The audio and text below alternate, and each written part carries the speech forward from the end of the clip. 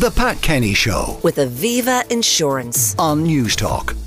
Now, remarrying at the end of a previous relationship or perhaps after the loss of a spouse can be a major adjustment that brings both benefits and complications. Now, with second marriages becoming more and more common in Ireland, how can couples ensure that their new beginning is one of future happiness? To talk about all of this, Stephanie Regan, Clinical Psychotherapist. Stephanie, good morning. Good morning, Pat. How are you? I know you were prompted into this topic by the nuptials of Rupert Murdoch, aged 92, Correct. and Leslie Ann Smith, aged 66. 66. Why do it? Why do it? Both of which, just for interest, is kind of unusual. The fact that he is so old, of course, but also that she is 66. The possibilities of women marrying for a second time go down radically after 55. So I suppose there's not a lot of 92-year-olds around who are, also wanting to marry and have all the means. And the main reason people do it is because they can. Now, when you say women at that age of 66 don't marry again, whereas a man maybe of that age might do, is it because there's a shortage of fellas who want to tie the knot? Or is it that they say, God, I've had one marriage, I'm not having another one?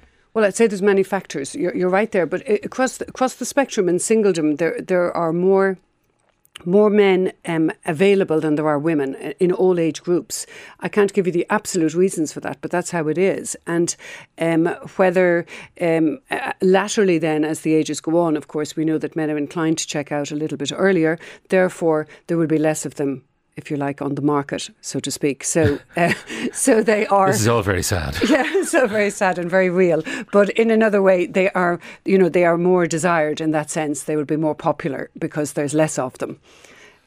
So that's one reason, anyway. Okay, so there might be, of any given cohort of women, say 100 women aged 66, there might only be, say, if the cohort of men might be 76, fewer 76-year-olds knocking around. Correct. So they're in a seller's market. Yes, they're in a seller's market. Men are in the older age groups, the older they get, because they have more and more choice. Anyway. Yeah. No, but there's the other thing that men want to be looked after, so they're feeling their age and they decide, God, I'm getting old. I can't cope with this single life a day longer. I need a minder. You see, I think as well, women also are wiser. I think wise in the sense that women get a lot of their emotional, sort of intimate, if you like, not sexual obviously, but intimate kind of satisfactions through a lot of widespread connections with friends. You know the way women are very good at that. They've their group of friends. Men too, sometimes, but far less so. And so I think we really do understand that men are inclined to get much more of their sort of emotional and psychological needs from their partner than women do. In other words, we sort of spread our risks. Because when you look at men who have been widowed, for example, often they are literally like lost souls. And it's not because, that there's no one to do the ironing, that kind of cliche. It's not that at all. It's the emotional loss, isn't it? And the other thing that's kind of interesting, if I may say, is that people who have had, whether it's through death or otherwise, people who have had a very, remarrying after death, for example, people who've had a very good relationship are more inclined to marry quickly again because they have the skills and the commitment, they know the benefits and all of that. So somebody like Murdoch obviously is in a different category altogether. But I just thought it was interesting. I looked at his Twitter feed on the way, excuse me, while I was sitting out there, excuse me, and he said, no more tweets for 10 days. He said, I am the happiest man alive. And I thought, well, there you are. That's why he's doing this. He has proposed, to his partner. They could have been companions. Yes. Why marry? Why marry? Exactly. Well, I think there's lots of reasons to marry. I think let's leave him out of it for the moment. But there's a great status to marriage still, whether we like it or not. It's a commitment. You're also really committing, bringing this person into your family. So that is a huge part of the commitment. Yeah. So when they walk into a room at a bit of a do, correct, it's Mr. and Mrs. Murdoch. It does still make a difference. Mr. Murdoch and girlfriend, partner, whatever. Yes. It shows commitment, doesn't it? And it shows that nobody's going to step out of this as lightly or intending to. So it does. It is a show of absolute love. There's people talk a lot about in second marriages. I mean, why do people go again? In Ireland, it's taken a while for all the legalities to settle. And I'm not an expert on that, but I do know, as somebody secondly married, that it does also give a kind of a permanence and a simplicity to things, that you don't have to deal with all these permutations relations, once you're married again, some things happen automatically. Now, I know we can all manage next of kinships, all these kind of things, but there are some things that are very complicated still. Yeah. Now, that's the point. It often involves integration of families. Yes. Now, that's hugely complex. Full of landmines. I think full of landmines. And funny, I was just speaking with a lovely man the other day, and he was saying, my own biggest mistake, he said, was I thought they were adults. He was actually, when he left the marriage, the children were very adult. And he said, I thought that they would understand in some way that it had been a very, the marriage had felt very dead. He thought they saw all that. He thought they kind of understood it. And he thought they would maybe at some level be happy for him. But what he had completely missed was they are always children in your life. They really take a very long time to move away in any way from that, because mother, father is always their children in relationship to that relationship. And so they're always going to be very loyal to mum or dad or whoever has been left, and they will always feel, split and torn, even if that other person is gorgeous and lovely and nice. So that's a huge difficulty, and people can't expect children to jump that fence too easily, no matter what age they are. Now, obviously, if there has been a terrible marriage and that one party is clearly to blame, be it the man or the woman, and the good party then gets married again, does that make it easier for the kids to say, well, at least she's rid of him, or at least he's rid of her? Yeah. Well, maybe again, at some level, if you see that there's been huge unhappiness or a kind of abuse or, big addictions being dealt with or all sorts of things like that, surely then, yes, there can be some happiness for one party.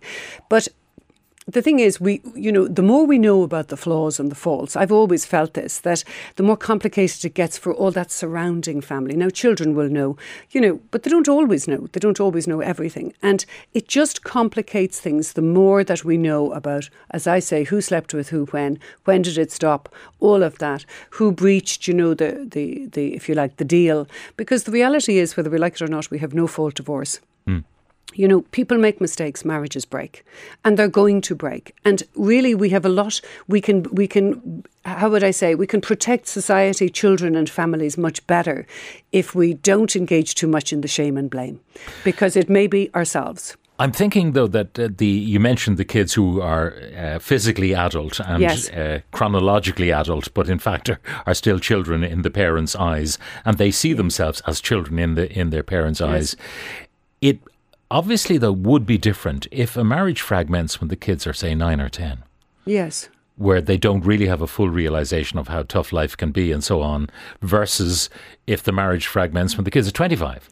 Yeah, well, it affects them differently, of course, because you've fragmented their home, and what really happens is children, I suppose the arc of certainty over a child's life, in these early years, that's what stability is all about, and parents can protect them. But what is, divorced parents and separating parents can really protect them. It's shown that actually the greater emotional and psychological impacts on children tend to, around divorce and breakup, tend to be around the 7 to 11.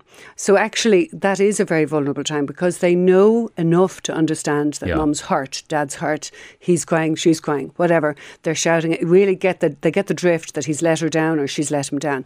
So they really understand it at a bigger level, not just at the level, say, for children younger, who really just want to know, when are we going to Smith's? Are we going to the toy shop? Are we going to the park? So that's a more difficult time. I suppose every phase of life is difficult. I've also noticed sometimes parents will wait until the children are adult, then they think they will manage it better. But in fact, children often will say, when at 18, if the parents just walk out the door at that point, they feel, well, sorry, were the other years, did they mean anything, or did they just wait till I was an adult? So there's never a good time. Yeah. That is the truth. Now, what about the new start? A second marriage happens and there's a new start, and you think, clean sheet. It's never a clean sheet if there are children. Yeah. So you're going to have family occasions, whether it's births, birthdays, marriages, funerals. Exactly. Where everyone, they may or may not be invited to the wedding, but everyone might show up. Yes. Problems. And if there isn't, I think the thing that I always think is you have to remember is children really almost always want both parents. They may not want them always there, and they will be led largely by the parent that they reside with. So it's really important that that the couple who are separating establish the way things are going to go forward. Now, I know there's argument and all of that, but in reality, they lead. And it shouldn't be left to other family and friends to make all those decisions. It is up to the couple, really, to establish something seemly that other people can follow. Some text coming in. Interesting topic, Pat, but I would never remarry. I've had one serious relationship since my divorce. I'm single again now. I'd like to meet someone, but would never marry again. Nothing like a painful divorce to warn you of marriage. The biggest deterrent. It is, of course, the biggest deterrent. But people who marry secondly will tell you, like myself, but in the literature, what people will say most of all is that, it's a very different set of circumstances. You know much more about yourself, you know much more about marriage. You know what, you're very grateful for second chances. So you're inclined to work through issues very well, and you know the score from the outset. So you don't have a kind of a bubble, a completely warped kind of view of how everything can be amazing. It can be amazing, but there is a journey on that, to make that happen. Another text. I had a very amicable separation and divorce from my husband, but was shocked at how upset and sad I was when he remarried. Interesting, yes. That's interesting. Well, because often we see this, that as people separate, and they separate for the right reasons, but there is then this huge journey to finding somebody new again, and finding somebody that meets your needs is not easy. And once again, perhaps the male married again because it's a little bit easier for them. And also often in this world, women have the children, so they're a little more encumbered as well. Mm-hmm. Men are freer to get out and date and, go out and about and socialise and all of that. It can be a little harder for women to get going. But also if you see somebody go forward, it's not that you want them anymore, but maybe it is that your own journey hasn't really gone the way you thought it would. Another one, I do love my wife and we're both on our second marriage, but we only made it official for legal reasons. We felt too old to bother otherwise. It's only a bit of paper. Happiness is the key. You don't have to comment on that one. Mm-hmm. Our adult children took our divorce so badly. We were in our mid-50s and now I'm in a lovely relationship in my late 50s, but they don't approve and that makes it hard. No question of marriage again, but I'd like the children to be happy for me finding happiness again, and I'd like to see their dad meet someone new, but I don't think they would. Well, you see, I think that is really something that's very usual and very real. But I think that you have to lead on that. The reality is, parents if you've reared your children well and you've done all you can, life is a series of, as we know, errors and learnings. And I think how that woman there is saying, she's not being vitriolic, she's not being nasty, she would like him to be happy too. And sorry, the kids need to take that up. All right. This one's someone getting it off the chest. Why on earth would anyone want to marry again? I'm in my 40s. I've been married for 10 years. I'd love to be single again and maybe date again. I'd love my own space, my own home. My wife doesn't clean. She's not a tidy person. She drives me mad. If it wasn't for the housing crisis, I'd moved out. I bet there are many more people in my situation. Pretty desperate. Yeah. And we hear plenty of that, Pat. Yeah. I'm 66, separated since I was 39 years. I married at 18. So strong and independent woman. I would never, ever get married again. My partner of 8 years is a dream come true. I live in his house mostly, but go home to my own house 2 days a week. I love my house empty. I can do my garden, read my books in peace. I'm so lucky. Thank God I am free. Now, to be fair, Pat, a lot of women are doing that now. Because remember, we don't need the security of, that factor of security. If you have your own house, your own finances, you can understand that this new version of relationships are going to come about, particularly for the older age groups. All right. So, in summary, remarriage should be negotiated carefully.